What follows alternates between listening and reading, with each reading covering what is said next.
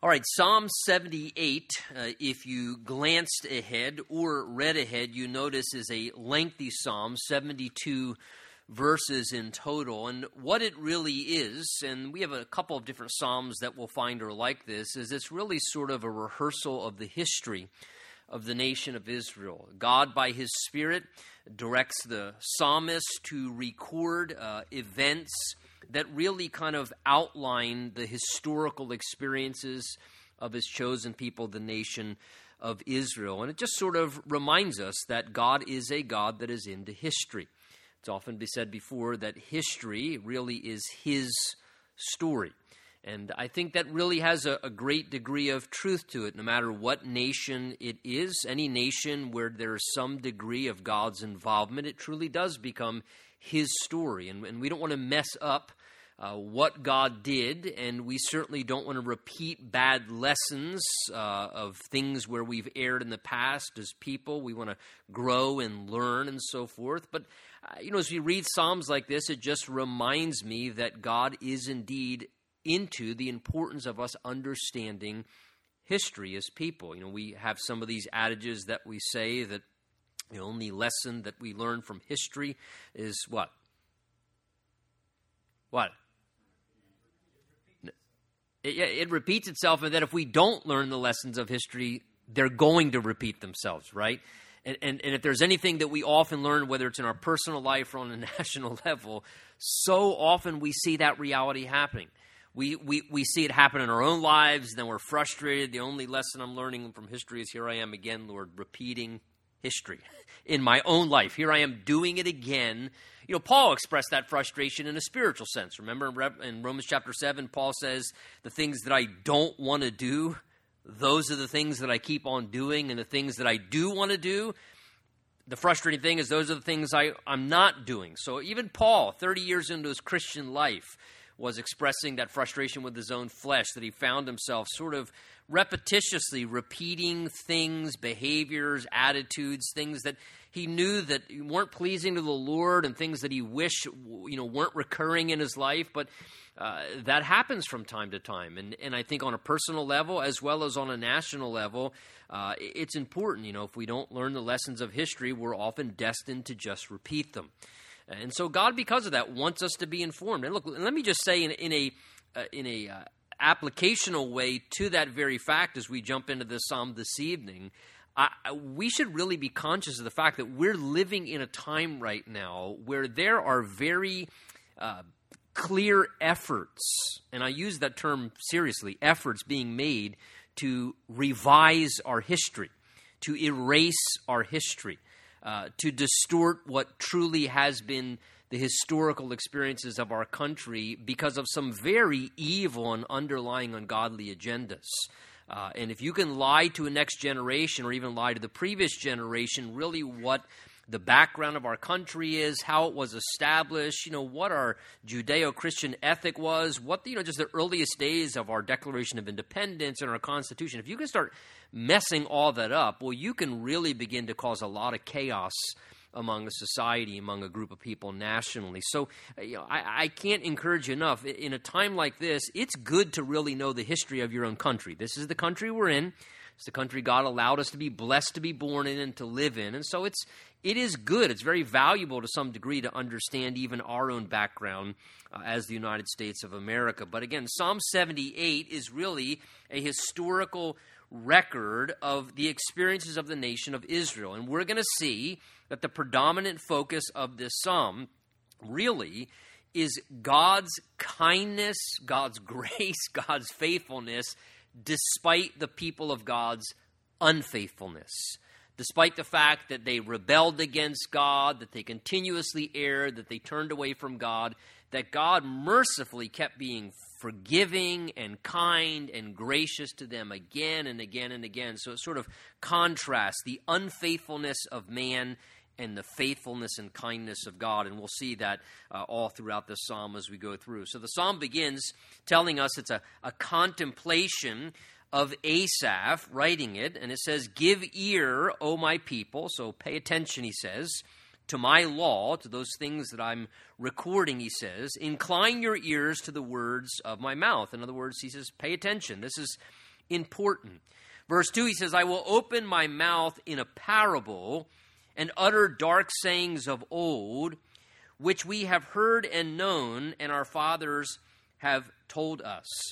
We will not hide them from their children, telling the generation to come the praises of the Lord and his strength and his wonderful works that he has done. So he beckons the people, the writer does, to pay attention, to listen. He says, look, don't be in the dark. I don't want you to miss what's being said here. I don't want you to not get the lesson that's trying to be taught. And he uses the analogy of opening his mouth in a parable and uttering sayings which, should be understood. If you want to hear, you can understand them. And it's interesting that he uses the terminology of a parable there. And really, that is exactly what a parable is. When someone speaks in a parable is basically a story or an illustration laid next to a spiritual truth in order to be able to further grasp that truth. And so Jesus often taught on occasion in parables, and parables were a specific way of teaching so that those who wanted to hear could put the pieces together,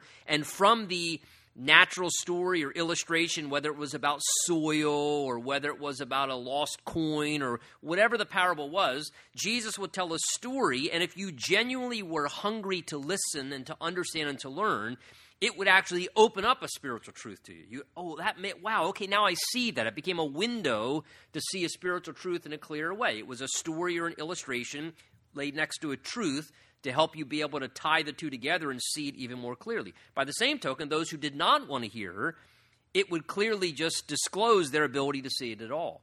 So Jesus spoke at times in that way to allow people to make the decision whether they genuinely wanted to hear or whether they were disinterested. And so here he's speaking to the people, desiring that they would want to hear and know, and wanting them to understand that the next generation coming up behind them, that it was imperative that they would want to hear, and that they would want to know what they could learn from the generation older than them. He says here, know these things, verse 3, which we have heard and known, and our fathers have told us. In other words, the reason why we know these things is because there was a faithful transmission of the older generation to tell the current generation or the upcoming generation.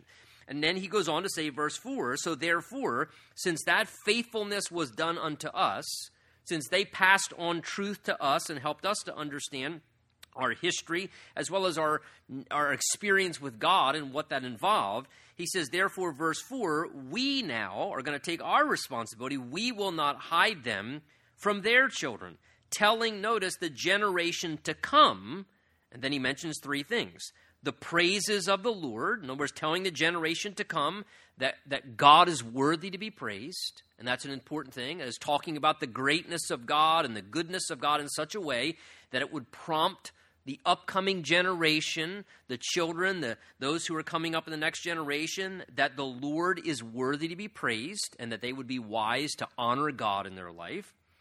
Telling the generation to come of the Lord's strength, that is, that he's powerful and that he's able to do things for them and in their lives, and that we should rely upon his strength and not live independent of him, but rely upon the strength of the Lord. And that's an important lesson to convey to the next generation. Don't be self-sufficient. Don't try and do things on your own. Don't live self-reliant. Live God-reliant. Let God be involved in your life. Look to him for the strength to do the things that you do in your life, and also to tell the generation to come of his wonderful works that he has done. That is, to just share. Hey, let me tell you the works that God's done in my life. It's called testimony, right? Let me tell you the things that we've seen God do in our life, the ways that he's worked, the amazing prayers he's answered. And again, here we see this, kind of responsibility put upon the older generation to convey these things about God to the up-and-coming generation, to tell the generation to come these things about the Lord, that he's worthy to be praised and he should be honored in their life, that to tell them about his strength and his power, and to talk to them about the works that he's done in their life that would encourage them to want to look to God to see God do the same things in their life. And I think it's important for every one of us. We live in this generation now, and there is a generation to come that is rising up behind us, and we should recognize that this is our responsibility. Not to just put it in neutral and coast our way, hey, I know enough and I don't have any more energy. I'm just waiting to get out of here and whether I die or get raptured. But instead we'd realize, no, there is a younger generation that is not going to know things that they need to know unless we tell them. And whatever that means in whatever stage of life that you're in, there is a younger generation. Unless you're, I don't see any toddlers in a room this morning. If you're beyond toddler, which we're all beyond toddler in here, there's a younger generation below you.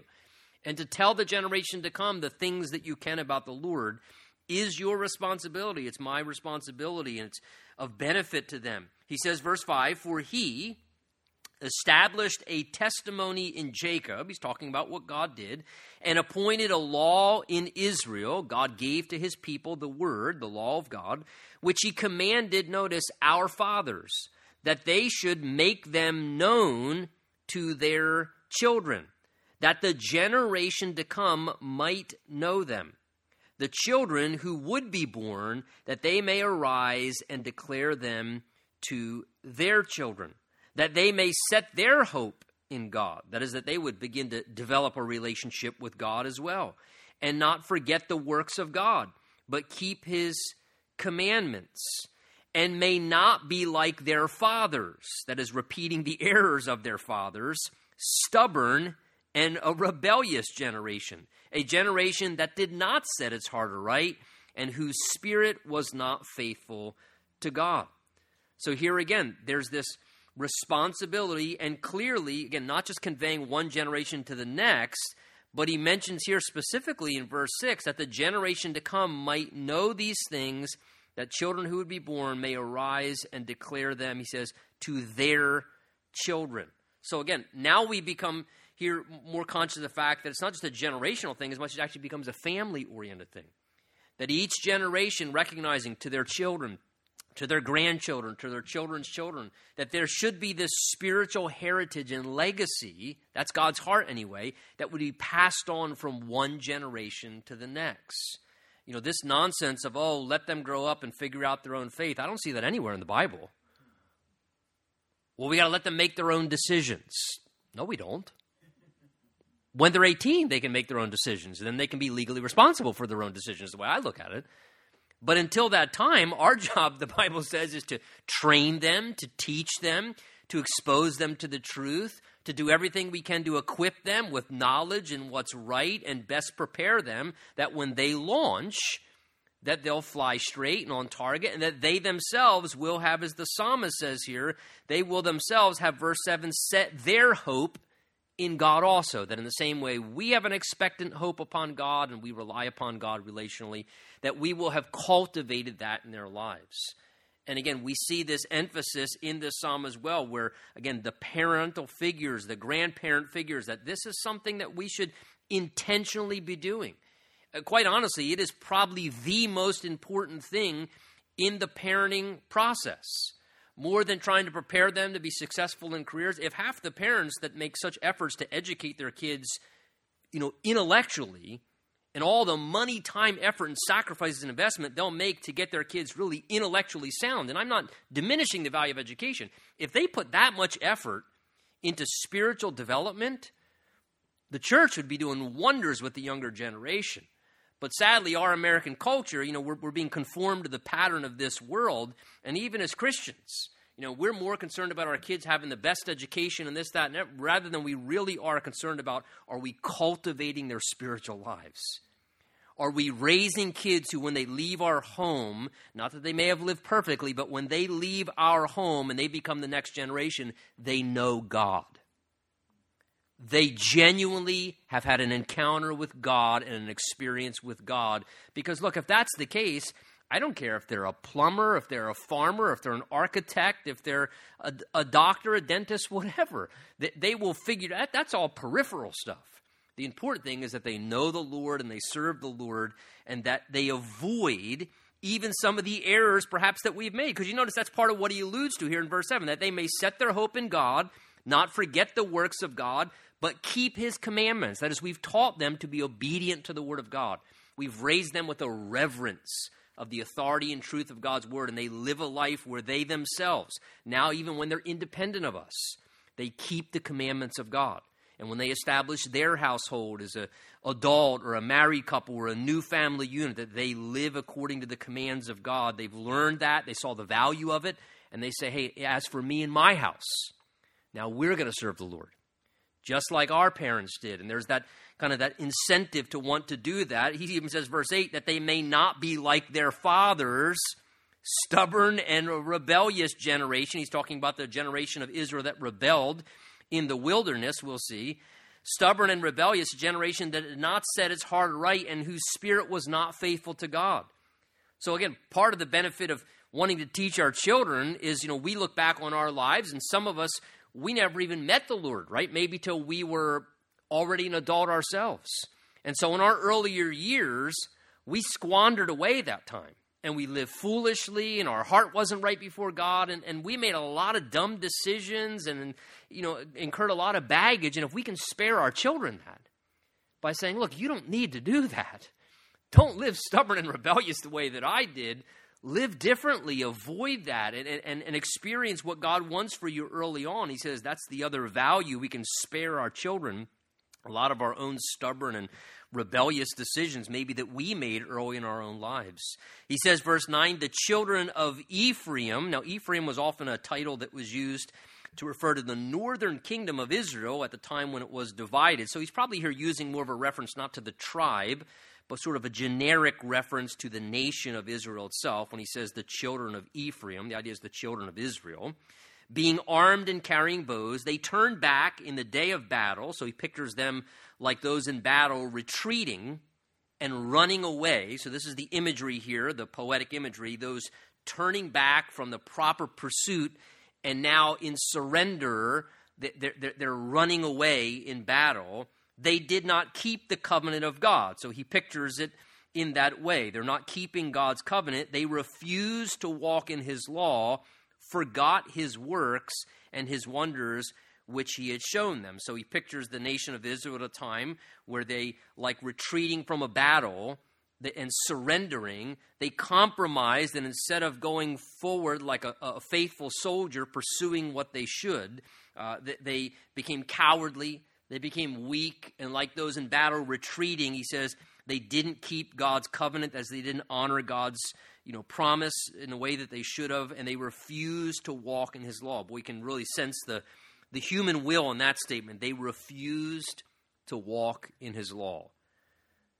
Again, there was a conscious decision, a refusal, and sadly, that's where some people can become in their heart. They know the truth, but knowing the truth and living the truth are two completely different things.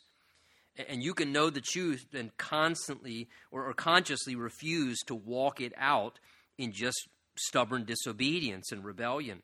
He says, verse 12, marvelous things he did in the sight of their fathers, talking about the great works God did, and he did many, certainly, for the nation of Israel. In the land of Egypt, in the field of Zon. He divided the sea and caused them to pass through. He made water stand up like a heap. So again, he refers to there the great miraculous deliverance that God gave Israel out of the land of Egypt when God parted the Red Sea. I mean, you want to talk about God displaying his strength, right? God displaying his power. God doing something to demonstrate his faithfulness to his people. God literally caused them to miraculously pass through the sea. The Bible says on dry land. They walked through the water standing up on a heap. And there's God's power displayed to deliver them out of a situation, to get them out of bondage. And then here, verse 14, he talks about God's preservation. He says, in the daytime, he led them with a cloud, and all night with the light of fire. So as they journeyed through the wilderness, remember, it was the pillar of cloud by day, and it was the pillar of fire by night. And God gave them clear leading and direction. During the daytime, it was a pillar of cloud, which shaded them from the hot, brutal, Mideastern sun beating down upon them out in the desert wilderness. So God shielded them with a cloud by the day to make it easier for them as they were journeying. He took the brunt of the sun and preserved them. And then at night, when the temperature would drop and it would get cold, as well as it was harder to see because it was dark, then God led them by a pillar of fire so that they had warmth. And again, God preserving and keeping them in their journey. and giving them clarity where they were going. And what a wonderful thing. The Bible says that whenever that cloud would move, the children of Israel would just move and follow the cloud. It was the physical manifestation representing the presence of the Lord. So when the cloud would move, they would pack up camp and they would move. When the cloud would stay put, they would stay put until the cloud decided to move again. And they had this very simple, clear way of just following the Lord's direction. So sometimes the cloud may stay put for a day and then it would move. They'd have to pack everything up. Man, we just unpacked yesterday. Well, God's on the move again. Pack all up again. They pack all up again. They move. They travel 2, 3, 4 days.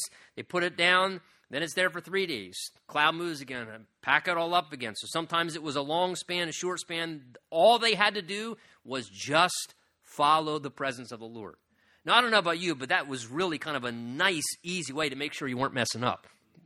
I mean, imagine that. The cloud staying put. Or you think God wants us to move? Nope. Nope. God's not moving. We're not moving. When do we move? When God moves. Until God moves, we don't do anything. We just stay put. Well, I'm tired of being here. Doesn't matter. God's still here. We're staying right here. And it didn't matter what God was doing, how long the time spans. They just moved when God moved. They stayed put when God stayed put. And again, just so graciously as he was guiding these people through the wilderness. Verse 15, he speaks of God's provision for them. He says there that God split the rocks in the wilderness, and gave them drink in abundance like the depths. He also brought out streams out of the rock and caused the waters to run down like rivers. Now, verse 15 and 16, he refers to at least 2 occasions we know, that we have recorded anyway, in the Bible when God brought water from the rock. Right? The first time that transpired, remember, was back in Exodus chapter 17, whereas they were delivered out of Egypt and they were going through the wilderness and the people started complaining, oh, we're thirsty and God brought us out here to just, kill us in this wilderness. And God tells Moses to strike the rock, and Moses strikes the rock and God brings forth water from the rock to quench the thirst of the people. The second time it happens, we're told in Numbers, later on, Numbers chapter 20, where again, the people were legitimately thirsty and they're complaining and grumbling once again. And that was the occasion where Moses kind of made his own personal mistake and misrepresented the Lord. He told Moses, look, I want you to speak to the rock. And Moses, rather than speak to the rock, let his frustration get the better of him as he was exasperated with the people. And he said, well, I need to bring you people. And he struck the rock. Remember, the Bible says instead of speaking to the rock, God still took care of the people. Water still came forth. God still supplied water for his people. But Moses all of a sudden heard, Moses, can you come to the backside of the house for a minute? We need to have a little conversation about that. And then God ultimately rebuked Moses because he didn't obey the Lord and he acted in his flesh impulsively and he misrepresented the Lord as if God was angry at the people. Were they complaining and grumbling and whining? Yes. But God was not angry with them in that situation. There was a legitimate need and they were whining and complaining. But what Moses did, the bigger issue, remember, was he misrepresented not just the Lord, but he distorted a type of Christ. Because Jesus is that rock which had to be struck once.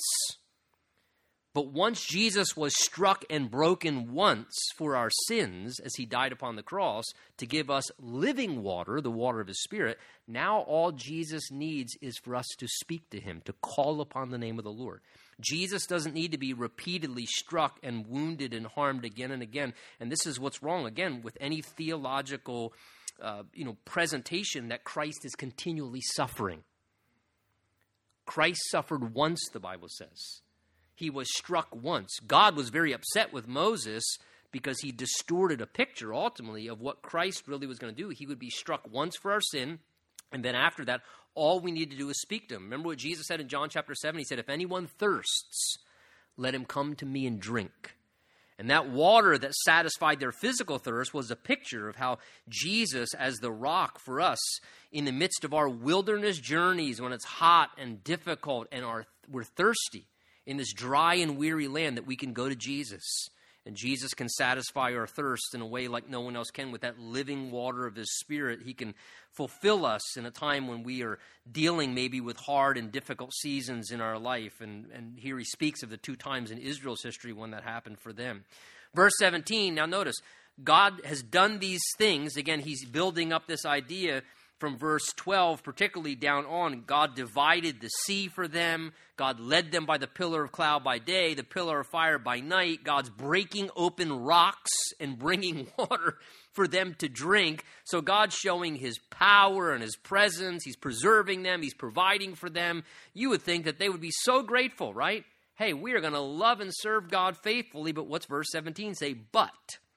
That's always bad news. But they sinned even more against him by rebelling against the Most High in the wilderness. So though God did all those things, in their heart, their free will, they still had a rebellious attitude. They sinned against the Lord even more. They just disregarded God's goodness. They despised his kindness and his help. They rebelled against the Most High. And they tested God in their heart by asking for the food of their fancy. Yes, they spoke against God. They said, can God prepare a table in the wilderness? Behold, he struck the rock so that the waters gushed out. The idea is, wow, big deal. And the streams overflowed. But can he give us bread also? I mean, breaking a rock open and giving us water is one thing, but where's the bread, man? Where's the meat out here? I mean, breaking a rock, giving us some water. I mean, yeah, but can he really spread a table? We're hungry now. Where's the bread? Where's the meat? And they started grumbling again, right? And we remember the account. They start, getting upset and angry and complaining. And, poor Moses, he's just trying to lead the people through the wilderness, and item after item, they're not happy with this. They're not happy with that. I mean, God's doing miracles left and right, and people just nobody's content ever, right? No matter how great the miracle, what God's doing, it's always, well, we don't like this still. We don't like that still. And again, just the fickleness of humanity, rather than being in heart of gratitude, they always find what's still wrong. They always still can manage to find a thing to complain or to grumble about, just like, we often so can. So, can God spread a table in the wilderness? Where's the bread? Where's the meat? We're hungry. When's God going to take care of us out here? Verse 21, here's the thing to remember. Verse 21, therefore the Lord heard this. You mean to tell me God hears when we complain? Apparently so. They're complaining, they're grumbling, they're questioning God. Why would God let us be here? And why would God... And it says the Lord heard this grumbling, this unappreciative, ungrateful heart attitude. The Lord heard this. And look what verse 21 says. I didn't write this, the Holy Spirit did. God was furious. Wow, that's strong language. Does that really say that? Does your translation say that? Furious. Furious. Again, why? If you think from the perspective of, again, as a good father, right? A good father wants to do its best for his kids. And, you work hard and do the best you can to try and provide the best possible life you can for your family.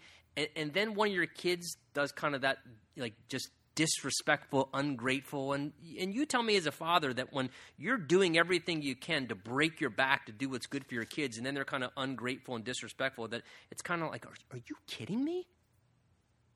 Are you kidding me? You're gonna be that ungrateful, that disrespectful? And so here's God, way better father than all of us, right? And he's doing all these nice things, taking care of his people, and yet there's this ungrateful, complaining, grumbling attitude. And so this angered God. Again, often we think, to do that really would make God furious. And we think of all these other sins, right, that will make God so furious.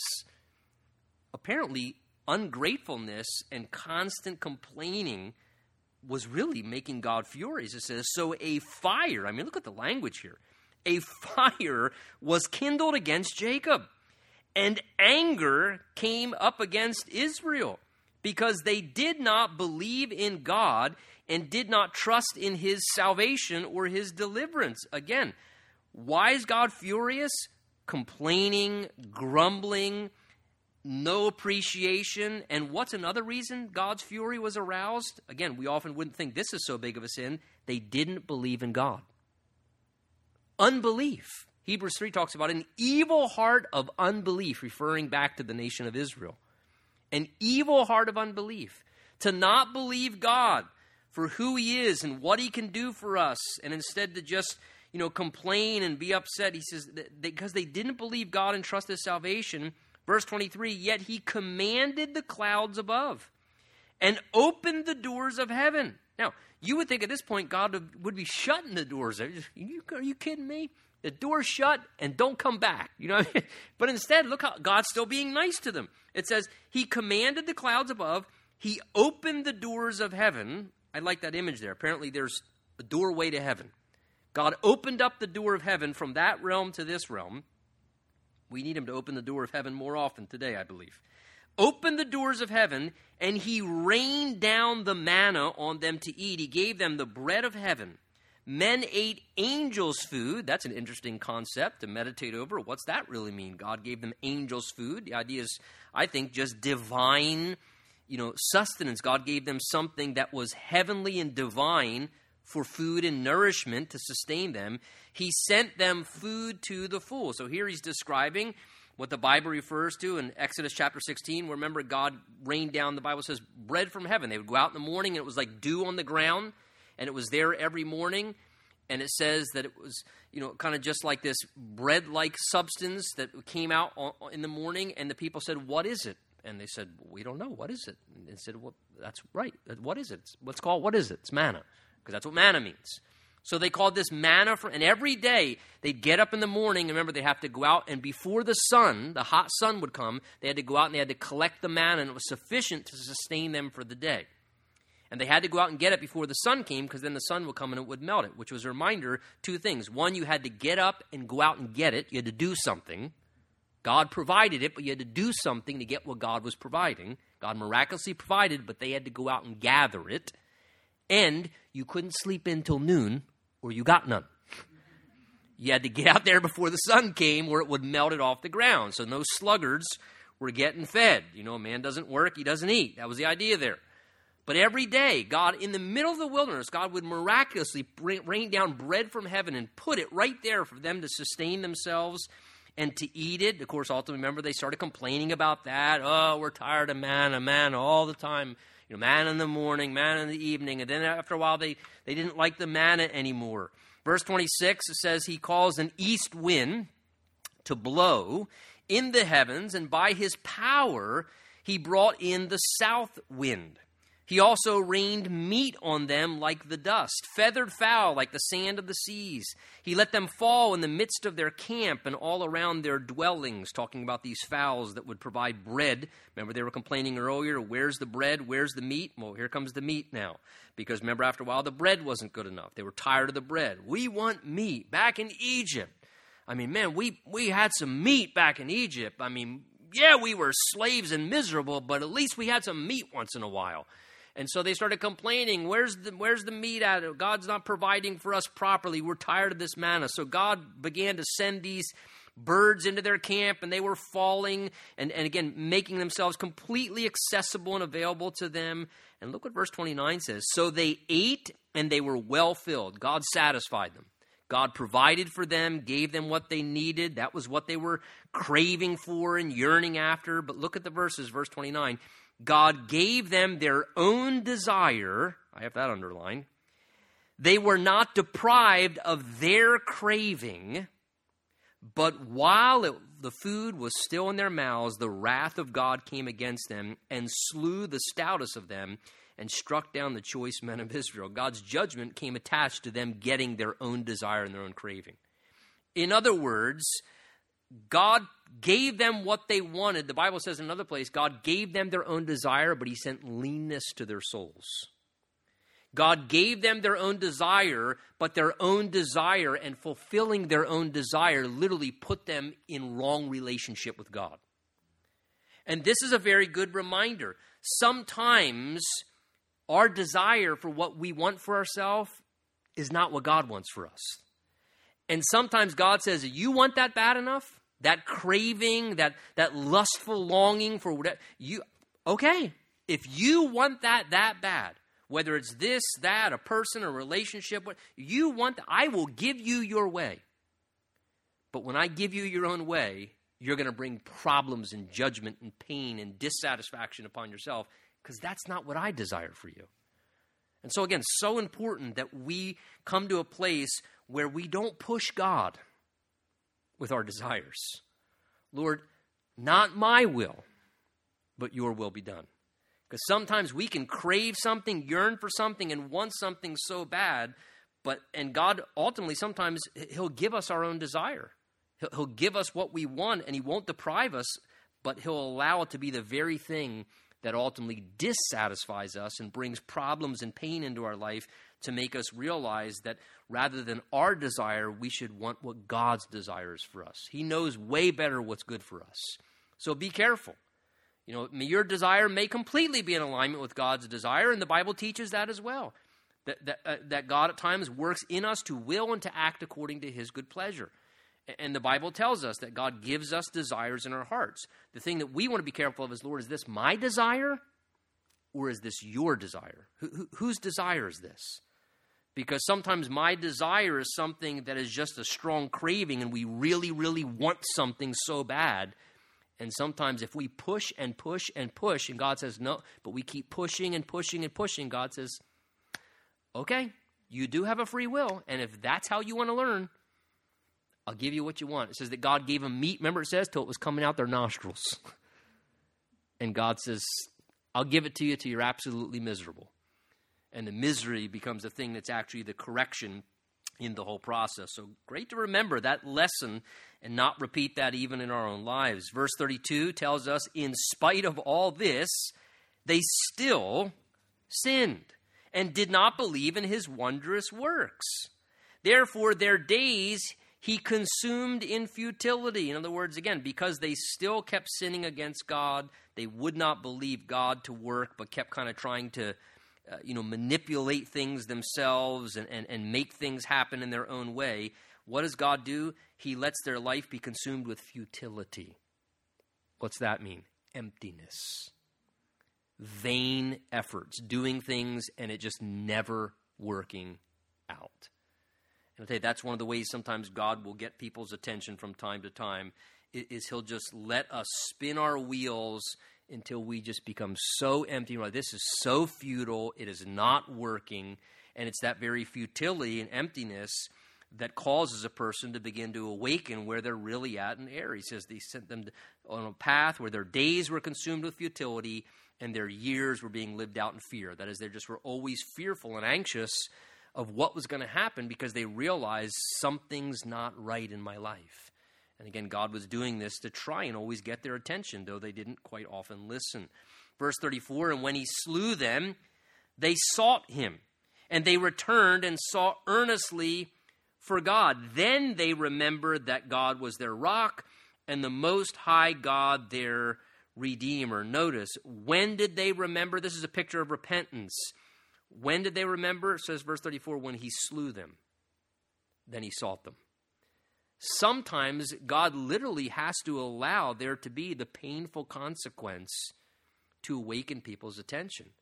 Much better if just the simple conviction of the Holy Spirit works in our life and we just turn to the Lord, but consequences are great teachers. And so sometimes God may even need to bring a degree of pain or punishment, just like a parent, spanking their child. Whom the Lord loves, he chastens. And so he says here, when God slew them, when he brought a degree of punishment and pain, then they finally sought him. That's when they returned, as they returned back to God and began to seek earnestly for him in their desperation. They remembered that God was their rock, he says, that their foundation was God. And sometimes, that's what happens. People wander from their foundation spiritually, and they have to come back to that reality. Man, my foundation, my rock is God, and I need him as my Redeemer now because I've sinned greatly. And all of a sudden, they began to recognize that. Verse 36, sadly, look what it says. Nevertheless, they flattered him, that's God, flattered God with their mouth, that is, they spoke kind things towards God, and they lied to him, that's to God, with their tongue, for their heart was not steadfast with him, nor were they faithful in his covenant. Boy, that's a revealing verse. Verse 36 and 37 says that when they turned to God, that there wasn't always sincerity. You see what it says? Verse 36 says sometimes it was just lip service. They flattered God with their tongue. Right? That's what flattery is. Flattery is when you say nice things to somebody, you're complimentary and nice in your words, but usually flattery is with an insincere intention. Flattery is usually with an intention of, I'm trying to get one over here, I'm going to manipulate you, I'm going to try and get something out of you. And so he says they were flattering God with their mouths, but he says, verse 36, they were lying to God. Lying to God with their tongue. For verse 37, their heart was not steadfast with God. In other words, it's what Jesus talked about, right? He quoted from the Old Testament where, remember, Jesus said, these people honor me with their lips, but their hearts are far from me. Anybody can give lip service to God. We've all done that before, right? Oh, Lord, I'm so sorry. I am never going to do this again. You are so great, and I'm so thankful. Thank you, Lord. You are. And we flatter God with our mouths, and then our heart hasn't changed, and we turn right back around and we just keep doing the same thing we're doing. God says, you're lying to me. Don't lie to me. I see where your heart's at. Don't flatter me with your mouth. God's saying, show me with your heart being changed. Show me heart change. That's what God wants. And God says here, they were doing that. They were actually flattering him, but their heart wasn't steadfast in their faithfulness to his covenant. Verse 38, again, look at the contrast. The unfaithfulness of man, but the kindness and goodness of God. Verse 38, but he being full of compassion, still? Yeah, because God's not like me and you. But he being full of compassion, forgave their iniquity. Aren't you glad he does that continuously for us? He's full of compassion. We fail constantly, don't we?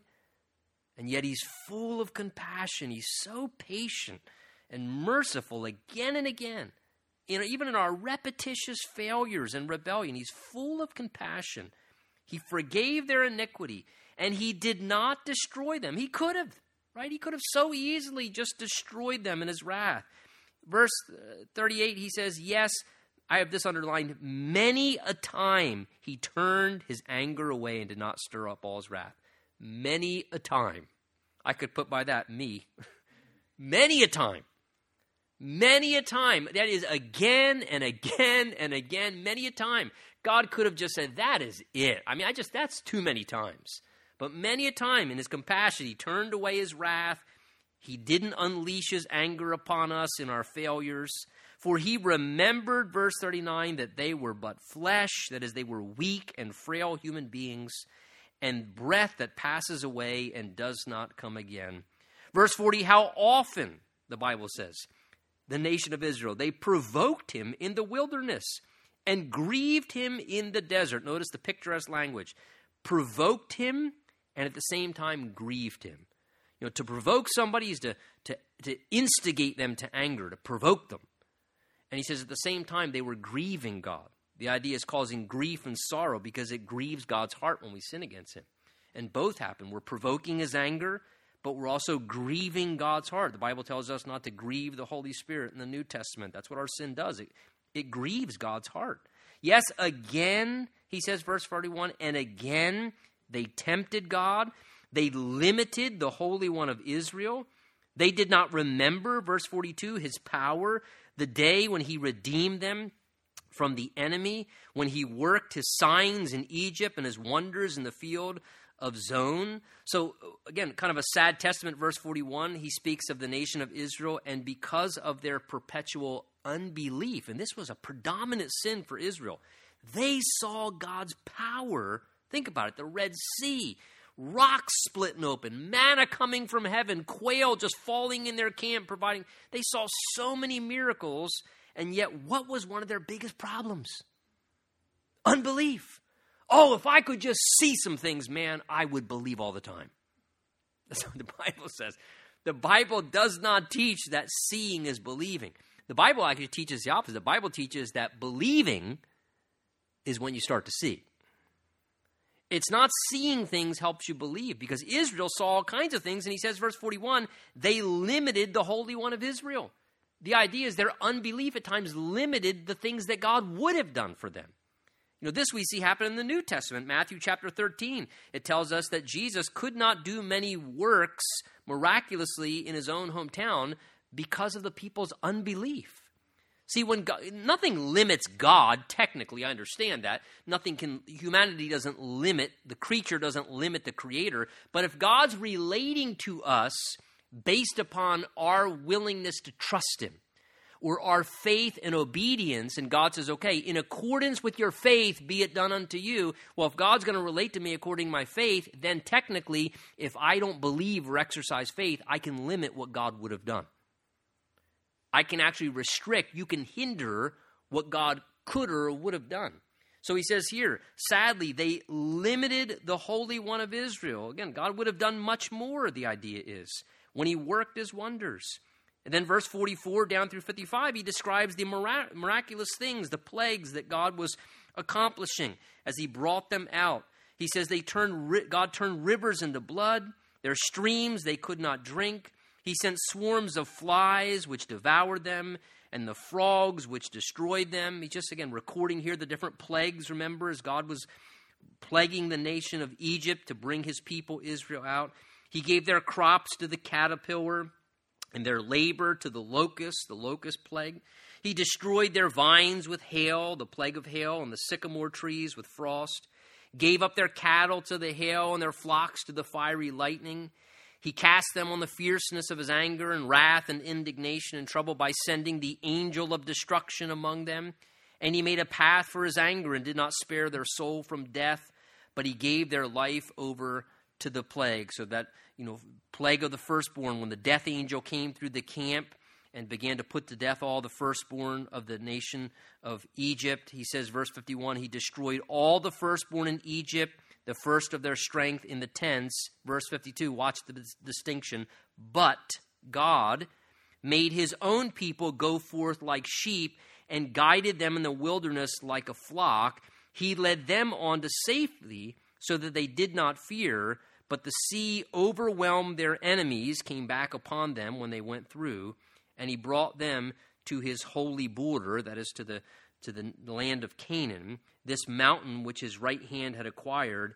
And then, even in Canaan, he drove out the nations before them and allotted them an inheritance by survey and made the tribes of Israel dwell in their tents. So he describes how God even mercifully made a distinction with the death of the firstborn.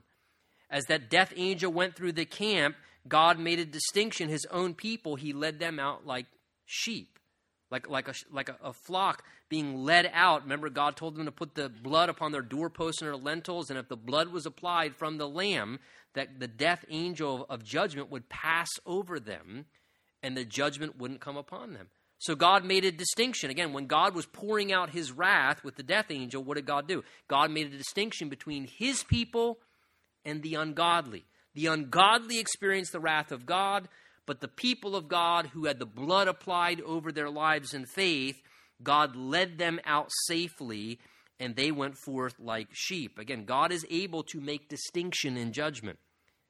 God is able to preserve his people. When something can be destroying the ungodly world, God can put his preservation and safety around his people. That's why we should not live in perpetual fear.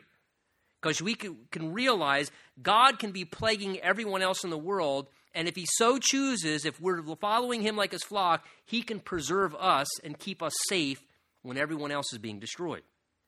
And so God encourages us to trust him in that way. Even as Israel, he led them out, brought them through the wilderness and to the border, drove out, he says, verse 55, the nations, all those enemies in the land of Canaan. God drove out their enemies and gave them the inheritance of the land.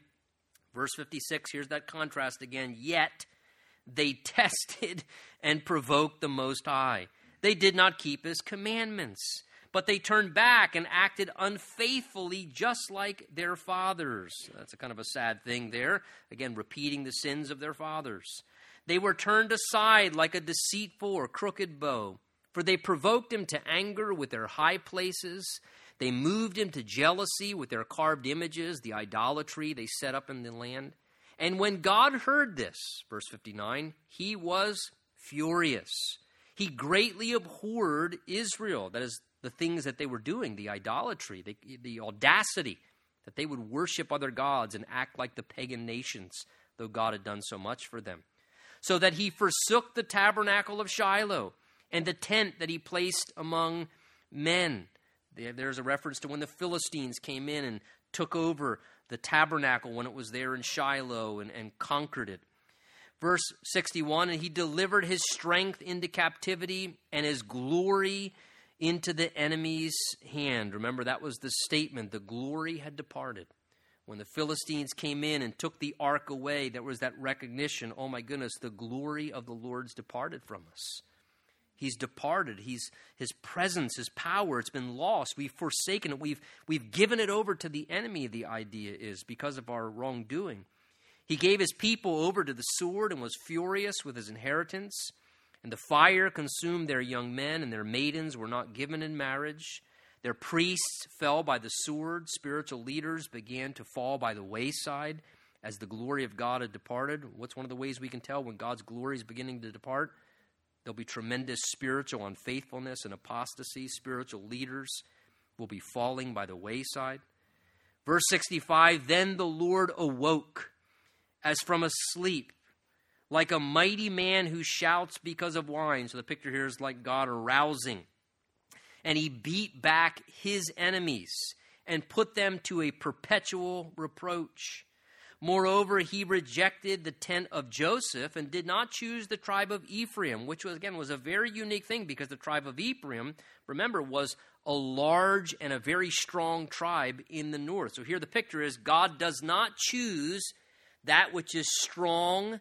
God does not choose that which is the most likely, the strong tribe, the big tribe, but instead he chose the tribe of Judah.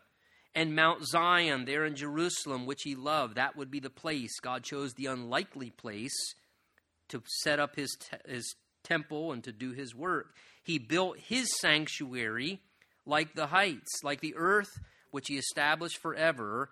And then again, God chooses the unlikely. Remember verse 70, who he chooses? He chose David, his servant, and took him from the sheepfolds, from following the ewes that had young.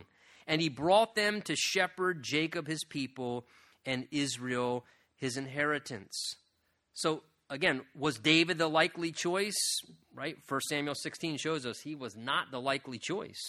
Remember, Samuel came to anoint the next king of Israel. He went to Jesse. He said, I've been led here. One of your sons is the next king of Israel. Jesse starts bringing his sons in front of Samuel, brings the oldest, brings the next one, eventually. God hasn't chosen any of these. Do you have any more sons? Oh, yeah, right. I do have this runt. We leave him out in the field with the sheep. I mean, he's the youngest, weakest, no self-confidence. He's with the sheep all the time. Plays his harp out there. Makes up poems. He's out there. In fact, half the time, isn't it interesting? The Holy Spirit says, took him from the sheepfolds, from following the ewes that had young. So, half the time he wasn't even leading the sheep. He was following the sheep around. It just goes to show you the complete weakness and insignificance of who David was in his early days. He was just a young teenager, had no experience, but that's who God chose, because what did God see? His heart. That's all God saw. God saw his heart's right, and that's called potential. From God's perspective, God sees the heart of a person, and that's potential to God. Because that's why verse 72 concludes, speaking of David, so he shepherded them according, notice, to the integrity of his heart. What did David have? David had integrity. David had character. David had character, so he shepherded them according to the character and integrity of his heart, and he guided them by the skillfulness of his hands. Again, what did David supply? Character. What did God do? Gave David the skill to do what God asked him to do.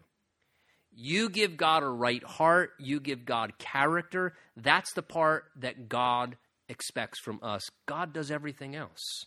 What he's looking for is that our heart would be right before him, and he can do all the rest beyond that point. Let's stand together. Let's pray. Father,